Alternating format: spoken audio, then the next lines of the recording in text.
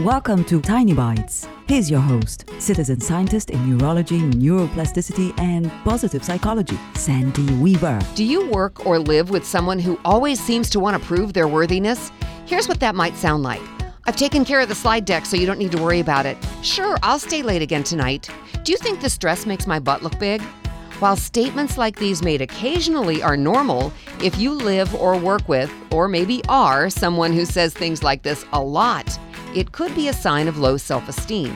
People who do far more than their share of the work, people who have no boundaries between work hours and personal time, and people who rely on the opinions of others more than their own are showing you that they feel the need to prove themselves to you or others because they don't have a very high opinion of themselves. You can help them. When they say something that could indicate a lack of self-esteem, reflect what they said back to you in a more positive way. Thank you for doing the slide deck. You do such a great job. Oh no, that's right, you've stayed late a lot. You've done more than your share. Thank you and go home. That dress makes you look awesome. Show them they don't have to prove themselves to you. Subscribe to the podcast and share it with your friends. And there's lots more at centerforworkplacehappiness.com. Here's to your well-being, one tiny bite at a time.